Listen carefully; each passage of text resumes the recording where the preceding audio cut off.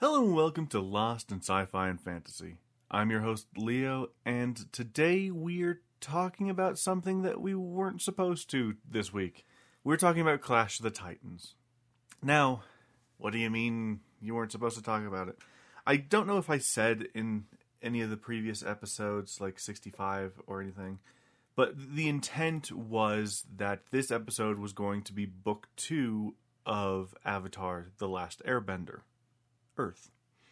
But similarly to some sad news, or some annoying news, I guess you could say, about the challenge, so too comes the news that I did not get a chance to actually properly watch Avatar: The Last Airbender Season 2.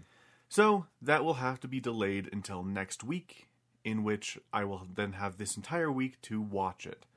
I already have some plans about how I can talk about it and whatnot, so it's coming together a bit, but I do actually have to watch it.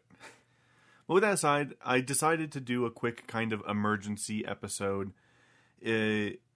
Something quick, something that I know a decent-ish amount about, and that is the original 1981 Clash of the Titans. So, my history with this film is I was shown it fairly young, and for the longest time, my main memory of the original Clash of the Titans film was mostly just the Medusa bit, and then the Kraken bit. And that's it. All of which happened in like the last hour or so of the film. It's fine. But, yes, so not too long ago, like maybe 3-4 years ago, I guess you could say, I decided to watch it again, just to actually properly watch it. Because, you know, I had seen the original, then I saw the 2010 reboot or remake, and I didn't really like it. Then I saw Wrath of the Titans, and don't even really remember it. So here we are.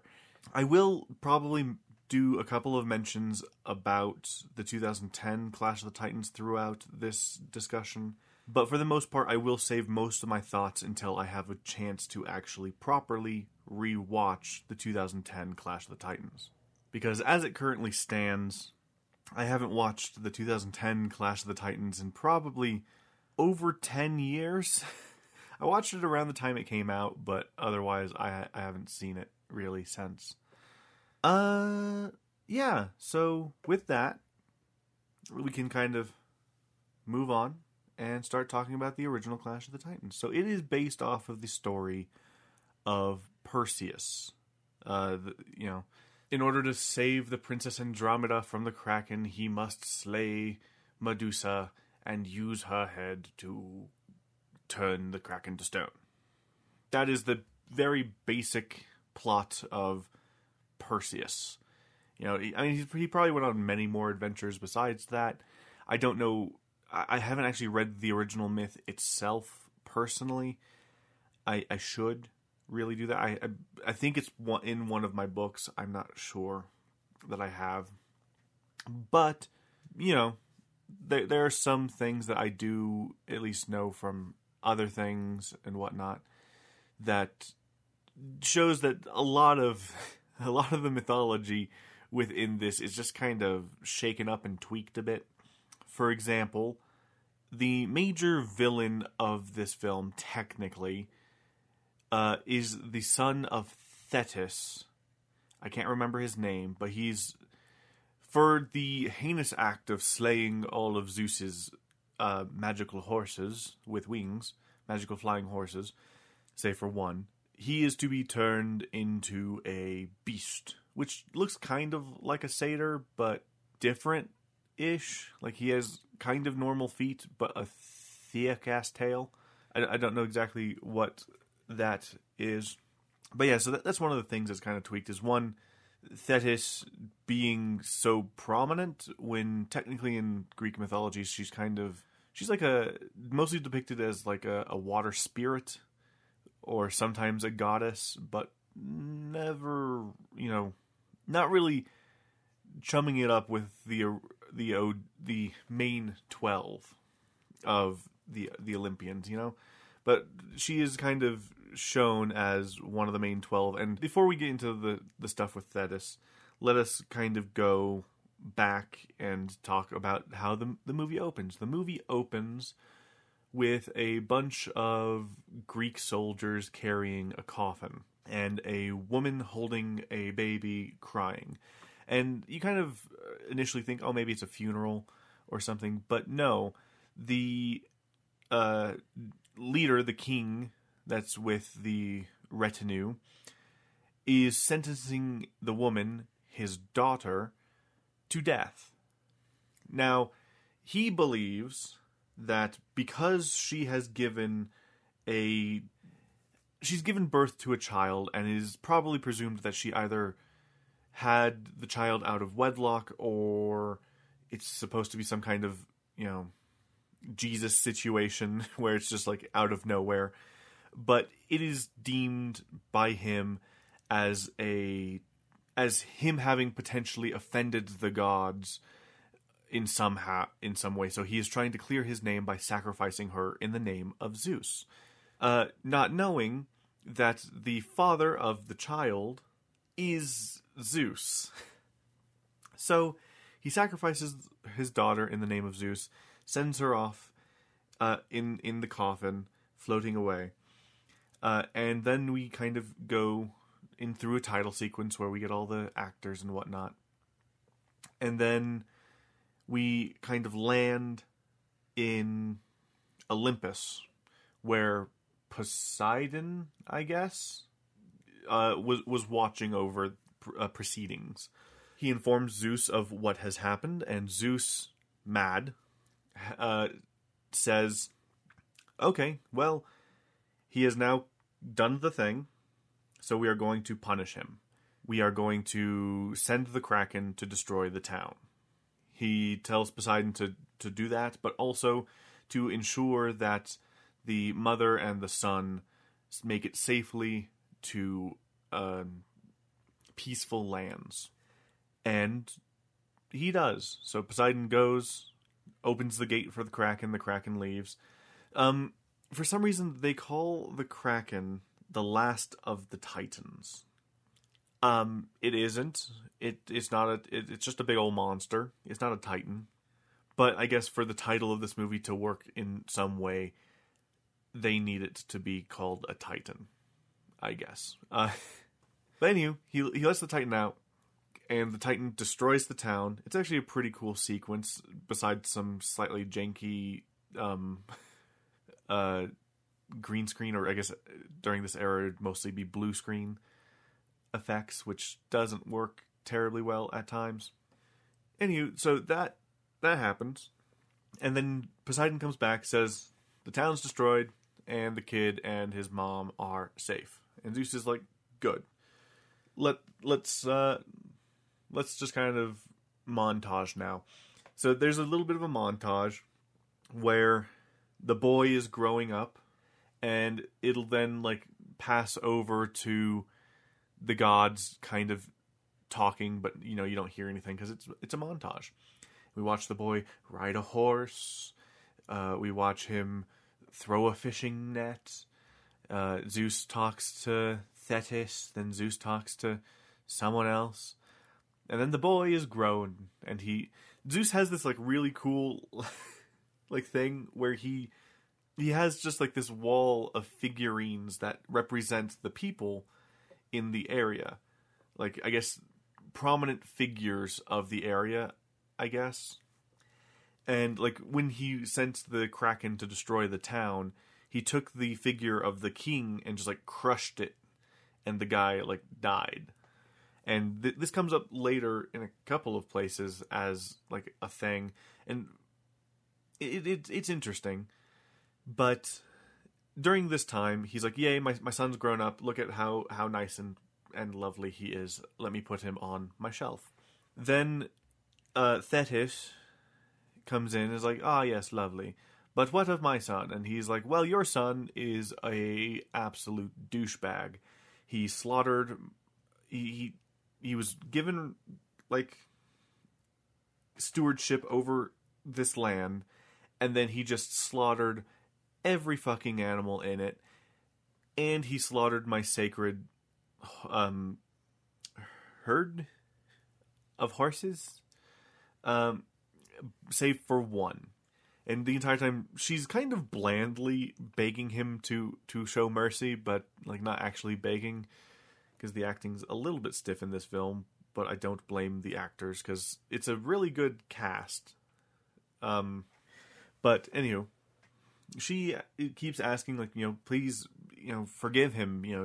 He's young or whatever. He's supposed to marry the Princess Andromeda. And Zeus is like, I don't care. He killed my horsies. So he takes the figure and he sets it in this like arena. And then he says he's going to become a grisly, gruesome beast. And no one will want to marry him. And you see like this animated sequence where it does transform into what pretty much is like a satyr, but with like I said, a thick ass tail and not like goat feet. But he has horns and like a face that you could probably like smash into a wall and it would be fine. But yeah, so with that, Zeus just kind of is like, okay, matter done. So Thetis decides, okay, fine. If my son cannot marry the Princess Andromeda, then no one can. I will then put like a little bit of a curse to where as long as my son is miserable, so shall Andromeda be. Then she goes over to Perseus, it's his little figure, and goes, okay, and it's time for you to see the world. And so she like takes him and sets him in the arena that like Zeus has as like a display thing. Like when they're like actually like trying to affect a specific like person, they'll set the figure in the little arena thing. But in this case, she actually like properly sets the real guy into the arena for some reason. He wakes up in the middle of the night to be greeted by a poet. I didn't catch his name, but greeted by a poet who's kind of the mentor figure, kind of bringing him up to speed on what's happening, because he's been stuck on an island for the past, 20 odd years. So the poet kind of tells him like, hey, this is probably what happened. This is what's happening here. It kind of sucks here. Sorry that you were put here. But, here's the skinny on what's going on. And then the poet kind of tries to set him up to, look a bit more princely by pretty much just outfitting him in a costume. The thing is, I do love about the poet is that he lives in an abandoned, like, theater thing, like the arena I said. He lives there with just a shit ton of cats. So, like, when he's trying to get the cloak for Perseus, he's just picking up kittens and just, like, tossing them aside. Because they're just all in this basket. He's like, move, shift, come on, go. It's adorable. But yeah, so then we cut to Zeus being like, okay, so you decided to just put my son in the middle of nowhere with nothing. And she's like, what, you accuse me? And he's like, who else? Of course I'm accusing you. Fine. Okay, you give him gifts. I believe it's Athena, Aphrodite, and Hera is who he deems them says to give gifts. I believe he tells Aphrodite to give him a sword, Hera to give him a shield, and Athena to give him a helmet. Then all of the women goddesses just kind of hang back, and they're just like, oh, geez, all for this woman. And one of them's like, probably not the woman anymore, because he probably forgot about her, but it's his pride and the sun and whatever.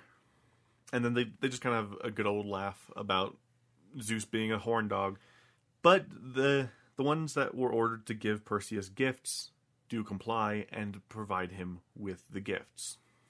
Perseus just kind of comes across them and knows that there's something. He's like, okay, sure.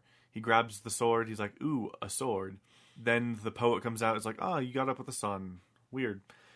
what's up with the sword? And he takes it, and, like, he swings it, and it cuts through marble. He's like, ah, it's a gift from the gods. And then Perseus is like, oh, yeah, then there's also the shield and the helmet over there. And, like, okay, well, you should probably figure out what those do. He's like, okay, I'll do with the helmet. But then the shield goes, no, me! Do the shield first! And he's like, okay. So he goes over to the shield, turns it around, and it's Zeus in a very, I want to say, Jor-El from Superman way. He's like, you must find your destiny. Take these gifts from the gods and go find and fulfill your destiny. Bye. Not talking straight at all.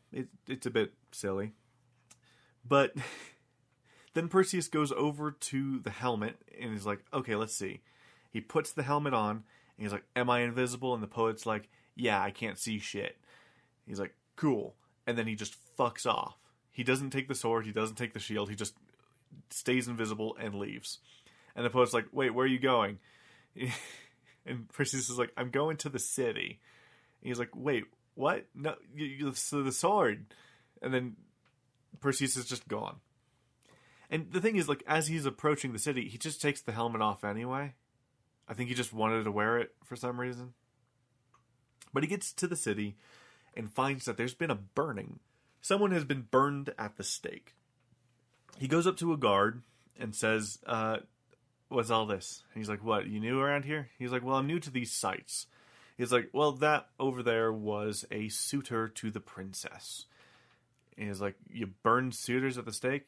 Or you burned royal suitors to the stake? He's like, not royal. But basically, there's been a curse placed on this town by Thetis' son. And so we must, like, anyone who wants to court the princess must answer a riddle. And he's like, a riddle? That sounds short.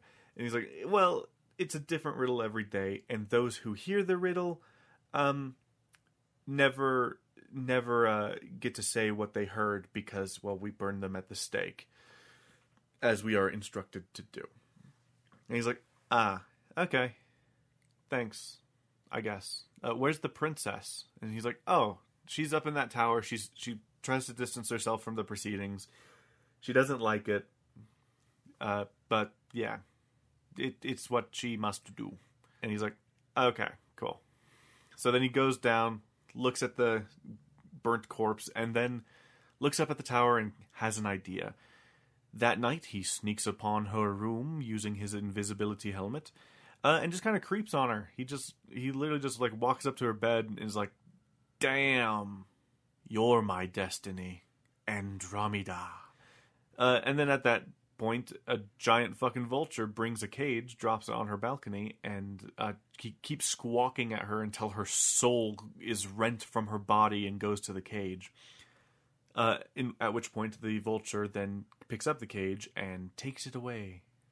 Then Perseus consults and says, like, oh, I must save Andromeda and whatnot. And the poet's like, so you should probably follow that vulture to see where it takes her. He's like, but how am I supposed to follow something that flies? And he's like, well, I mean, it's a long shot, but there is that horse that of Zeus's that's still around. So if you can catch him, you should be able to. And Perseus is like, sweet, let's do that. So they go, wait, invisibly, at least one of them invisibly, and then just takes a lassos the Pegasus. Then, well, he gets the Pegasus. It's a long scene of him trying to, like, rope it.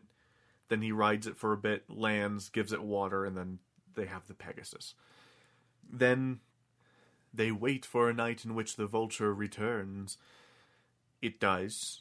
She goes into the cage, the vulture takes her, and then the Pegasus follows. Then we find Thetis' son's lair, which is in a swamp.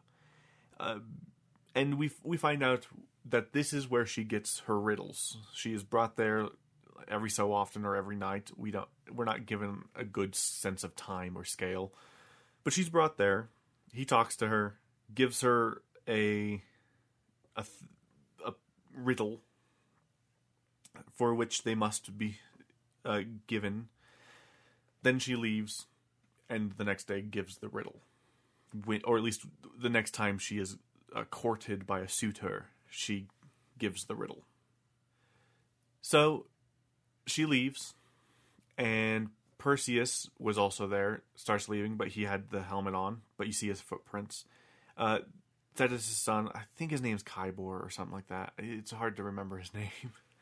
But he notices. He then tracks Perseus out.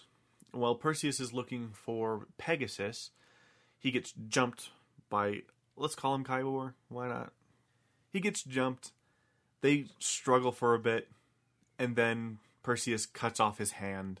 Well, he swipes and you think he might have killed him, but when he arrives next day to court the princess, he shows that, I spared his life on the condition that he lifts the curse on the town. And I took his hand. So that's how I know that the answer to the riddle is his ring. Boom. And he chucks the hand. Then all preparations for the wedding go forward. They're about to wed. Well, while they're doing a party, Kybor, I think his name is, comes in and prays to his mother and begs her, please, mother, please let me get justice for them taking my hand. And she's like, yes, so he's protected by Zeus. I can't do shit. And he's like, please, oh please, at least if not him, the people he loves, Andromeda and her mother Calliope. And he's like, please give me justice. And she's like, justice or just revenge? And then that scene ends. Then we cut to the wedding, being held in Thetis' temple, and they're going through the wedding ceremony. Everything's going nice, and they're just about to hit the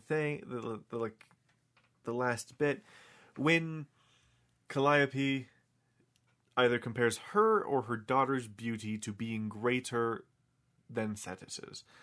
Now, that's usually a slight that Aphrodite is more likely to take offense to. Of course, most goddesses would probably take offense to, their beauty being put upon lower than a mortal. But, it's usually associated with Aphrodite. But, anywho, the statue of Thetis starts to crumble. Her head falls down and she says, okay, so fuck you. You take that back. Take it back now. For this and the thing with my son, you are to be punished. And because of this and the thing to do with my son, you must give up your daughter. You have 30 days, and on the 30th day, the longest day of the year, she must be chained to a rock and sacrificed to the Kraken, or else the Kraken will destroy your town like it did the other one. You have thus been warned. So Perseus is like, okay, how do we figure this shit out? How do we kill the Kraken? And the poet's like, well, we can't. Like, no one can really kill the Kraken. But, well, we might not know. There are these three witches that might. So let's go visit them. So everyone, plus Andromeda, because she decides to tag along, goes to visit the witches. Along the way, whilst getting lost, we cut to the gods, and the gods, or Zeus, turns to Athena and is like, we must give him guidance, because the helmet got lost in the swamp when he fought the guy. So you must give him a replacement gift. And she's like, what? He was like, oh, why, your owl. Give him your owl. For me, please. It's an order. And so she's like, never. So she goes to Hephaestus, who she asks to craft a mechanical version of her lovely owl Bubo. So he does. He crafts a very fine Bubo, and sends it up on its way to help guide Perseus. And from then on, it shows them the way to the witches. It's the witches, that share one eye. They give him the guidance of, okay, because, he steals their eye. He's like, okay, answer my questions. How do we kill the thing? He's like, you can't. He's like, but there must be a way. And they're like, yes, you can kill him. You can kill the Kraken with Medusa's head. So you have to go find and kill Medusa. She's here. She has poisonous blood. Her eyes, no matter if she's alive or dead, will turn people to stone. And he's like, okay, but what? So the blood, it's super poisonous, right? And they're like, super poisonous. How do we fix that? And they're like, the eye will shield your cloak, I guess. And he's like, you tell the truth? They're like, sure. He's like, okay. Tosses them the eye. And how it shields his cloak or anything, fuck if I know. He didn't do anything, and he, at the time, didn't have a red cloak. But she was like, it'll shield your red cloak. It's like, okay. So then they leave, and to get to Medusa, they have to go to the Isle of the Dead. I don't know why they have to, but they do, I guess. They go to the River Styx, but the River Styx in this movie looks like the fucking lake Styx, and also is not in the underworld, I guess. But they get the ferryman. 3 chumps join Perseus to go fight Medusa. There's an extended scene where 2 of them are, like, one just fucking vanishes. I think he's the one that gets initially tackled by the 2-headed dog, and I guess he's killed. It's not really shown all that well. But while 2 of the guys are fighting this 2-headed wolf thing, Perseus had dropped his sword and is just standing there as a snake is, like, slowly curling its way around his sword, and it keeps cutting between the soldiers fighting the dog and him just, like, trying to figure out how to get his sword from this snake. It's actually kind of a very funny scene. Eventually, he just grabs the sword and, like, skirts his way around the snake. Then he goes and helps the 2 guys with the wolf. Kills it. They journey into the temple and fight Medusa. One gets shot in the back and falls into a pit of acid. And then one gets knocked out of his hiding spot and turned to stone. Perseus uses the reflection in his shield to lure Medusa and to be able to look at her. He decapitates her and moves on. I did forget to mention that between the witches and Medusa, he just straight up ditches the poet and Andromeda, which makes sense because she's supposed to be, like, the sacrifice. Why she was joining them to begin with, no clue. Hell, why she went back. I mean, I guess technically the general threat of the town being destroyed is reason enough, but still. Let's see. Then, where were we? Yeah, so then he starts on his way back. He meets back up with the remainder of his people. But, there's Kybor. He goes and he pokes the Medusa head, and the blood drizzles onto the ground and starts growing scorpions, like big fuck-off scorpions. And he chucks Bubo into the lake. They fight off the scorpions, though all of his men are killed, including his friend that he talked to at the gate. Everyone's killed. It's just him. The Medusa head. He kills Kybor and sends Bubo off to retrieve Pegasus, who was kidnapped by Kybor a bit earlier. Bubo burns down Kybor's hideout. I guess kills the vulture and frees Pegasus and then leaves. And then Perseus stumbles into the arena, falls down. Then we cut to the gods, who say, Thetis says, oh, it's the longest day. So he's like, whatever, release the Kraken, I guess. And while he's doing that, as like the other gods turn away, he like reaches back and just like lifts Perseus up, I guess reviving him. And then we watch as Andromeda's prepped, taken out to be sacrificed, and then the Kraken starts rising, all while Perseus is in a mad dash to get back to some... I don't fully get it, to be honest, just how far away he is from the sacrifice, because from what I could tell, the theater that he is in is supposed to be like in, or at least very close to, the town that the princess resides over, but instead I guess it's super far away because he's booking it along, I guess. He gets there, gets knocked out of the sky, swims. Bubo brings him the head. He takes out the head, freezes the Kraken. The Kraken falls apart and dies. They get married happily ever after. And as a little punctuation to the movie, Zeus is like, they get to live happily ever after. No one take revenge upon him. He's a good boy. He did good. Leave him alone. And the poet says like, this would make a good play, or a good poem or play or something. And he's like, oh, don't worry, I'll make sure that you're in it, Bubo. Basically, it's supposed to be a little wink and a nod to the fact that it's a movie. But yeah, so that's that.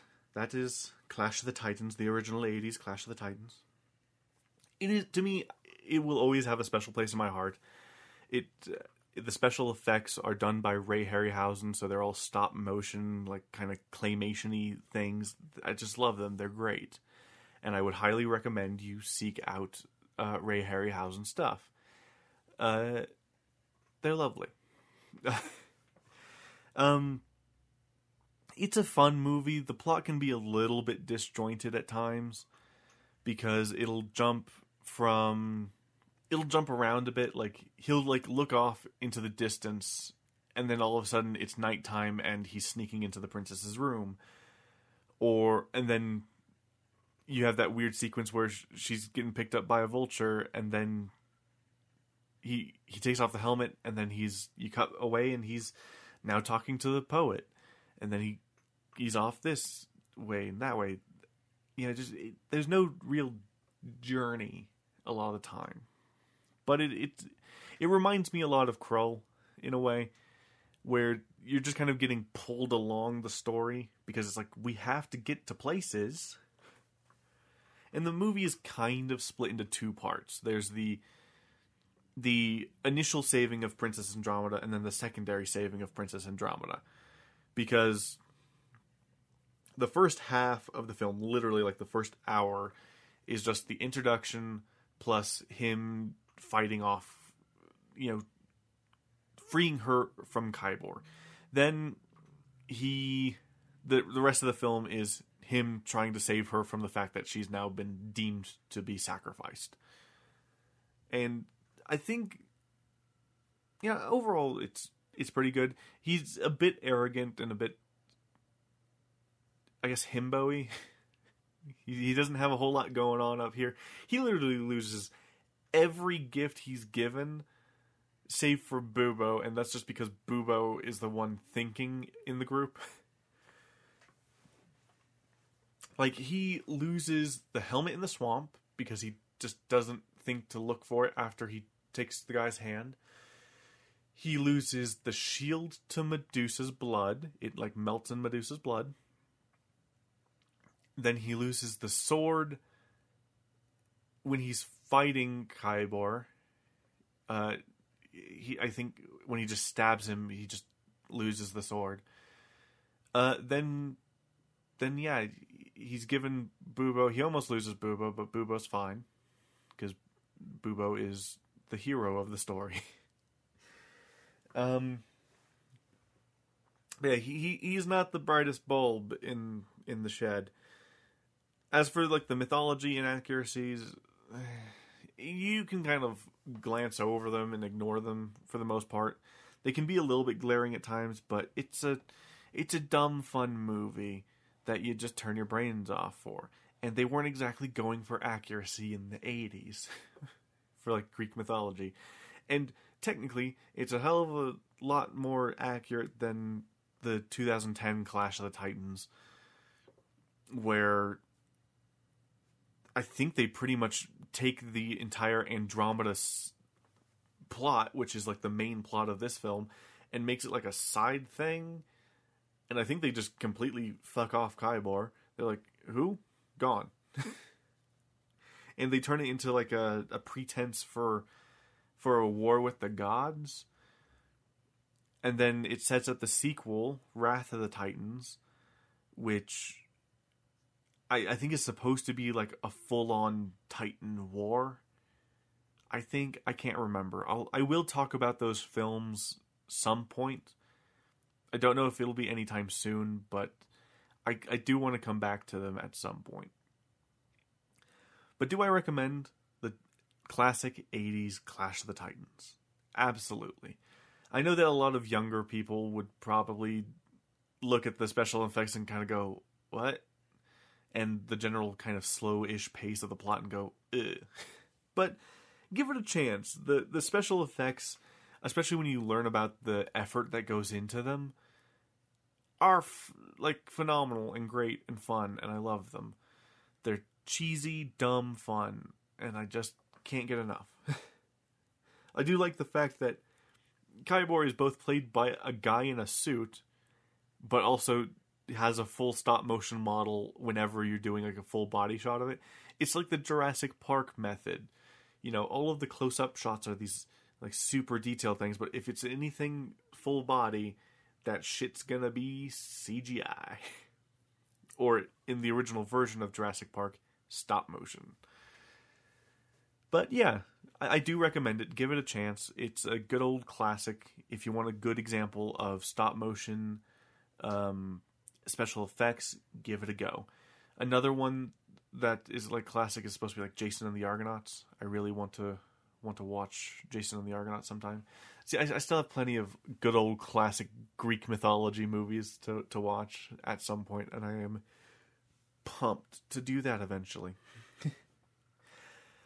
Anywho, though, I guess we should leave it there. Next week will be Avatar: The Last Airbender Book 2, but before we get into that, it's update time, baby! It's a relatively short update this week, because I'm still reading Outbound Flight. Yeah, so while doing the job for my adventure, as I like to call it, I had no time. I would get back to the cabin, and I would either pass out immediately, or I would exchange some pleasantries with the person I was working with, and then I would pass the fuck out, or try my best to. I was just never in the mood to read or watch anything because I was so tired. And even when I had some extra time, I tried my best to push as hard as I could to read the book, but it's kind of hard when you feel like your brain's melting. Anywho, that's done though. The adventure's over. I don't have to whisper in a closet to record episodes or parts of episodes anymore. Yay. At least until the next adventure, whenever that may be. I've earned some money. Yay. Check, I did a thing. But anywho, with that done, I now have time to properly crank stuff out. But, as you might guess, I am now a full, book behind. Because this past week I was supposed to read Sun and the Stars. And the week before that was supposed to be Outbound Flight. I'm still on Outbound Flight. So the plan for this week is I am going to do something that's terrible for me, but I'm going to try and read all 3 books this week.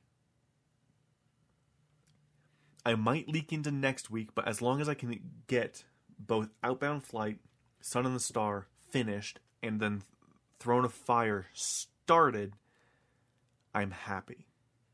Because then I've at least caught up, and then I'm only eating a little bit into next week to finish the Throne of Fire. With that, I'll be okay. I'll be happy. Otherwise, it's going to be rough. Otherwise, it's going to be a bit more of a stretched out catch up, but I will catch up. It'll probably burn me out again like it did last time, but I have to try my best to get caught up. Fingers crossed. As for how I am feeling about Outbound Flight, my opinion has improved as the plots are starting to finally kind of mesh together. I'm over halfway through the book, and the plots are just now kind of meshing together. Lightly. The plot of the guy who's like he's like a triple agent technically, because he's working for Palpatine and he's working for Sidious, who are the same person. But he doesn't know that Palpatine and Sidious are the same person, so he feels like he's betraying the one person, but he's not technically, because he's actually working for that person. But anywho, that aside, the best part of the book is the Thrawn stuff. I'm not a big fan of how Timothy Zahn writes Jedi, really. The way he talks about the Force is kind of weird. It's similar to like how a lot of people describe the Force, but not quite the same. Because, I don't know, when most people talk about the Force, it's just like they're kind of normal people, but they're able to do extraordinary things through the Force.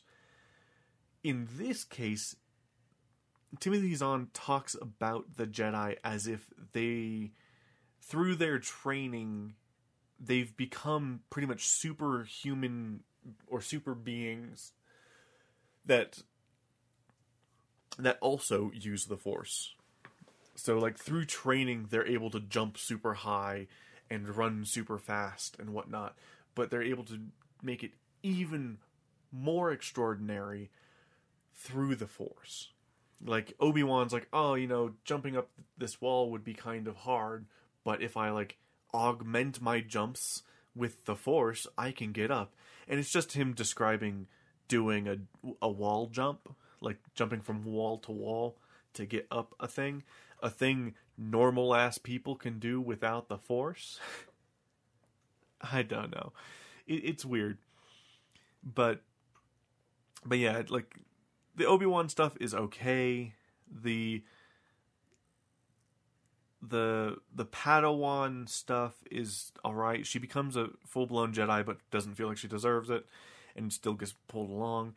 The Jedi that she apprenticed for, or was the Padawan of, she he should not be a Jedi. He is pretty much trying to he tried to force this thing, Outbound Flight, to be a thing, and he got it. And now he's trying to exert control over the ship because he feels that Jedi should be in control because they got the power. So why shouldn't they be in control? They can use it for good. And then Obi-Wan's just like, but dude, that's a slippery slope. And he's like, I don't think it is. I think it's fine. And I'm going to exert my power anyway. And it's like, how has this guy not been, flagged as, potential Sith material since day one? Because the dude has had a arrogance and superiority complex constantly. Throughout the entire book.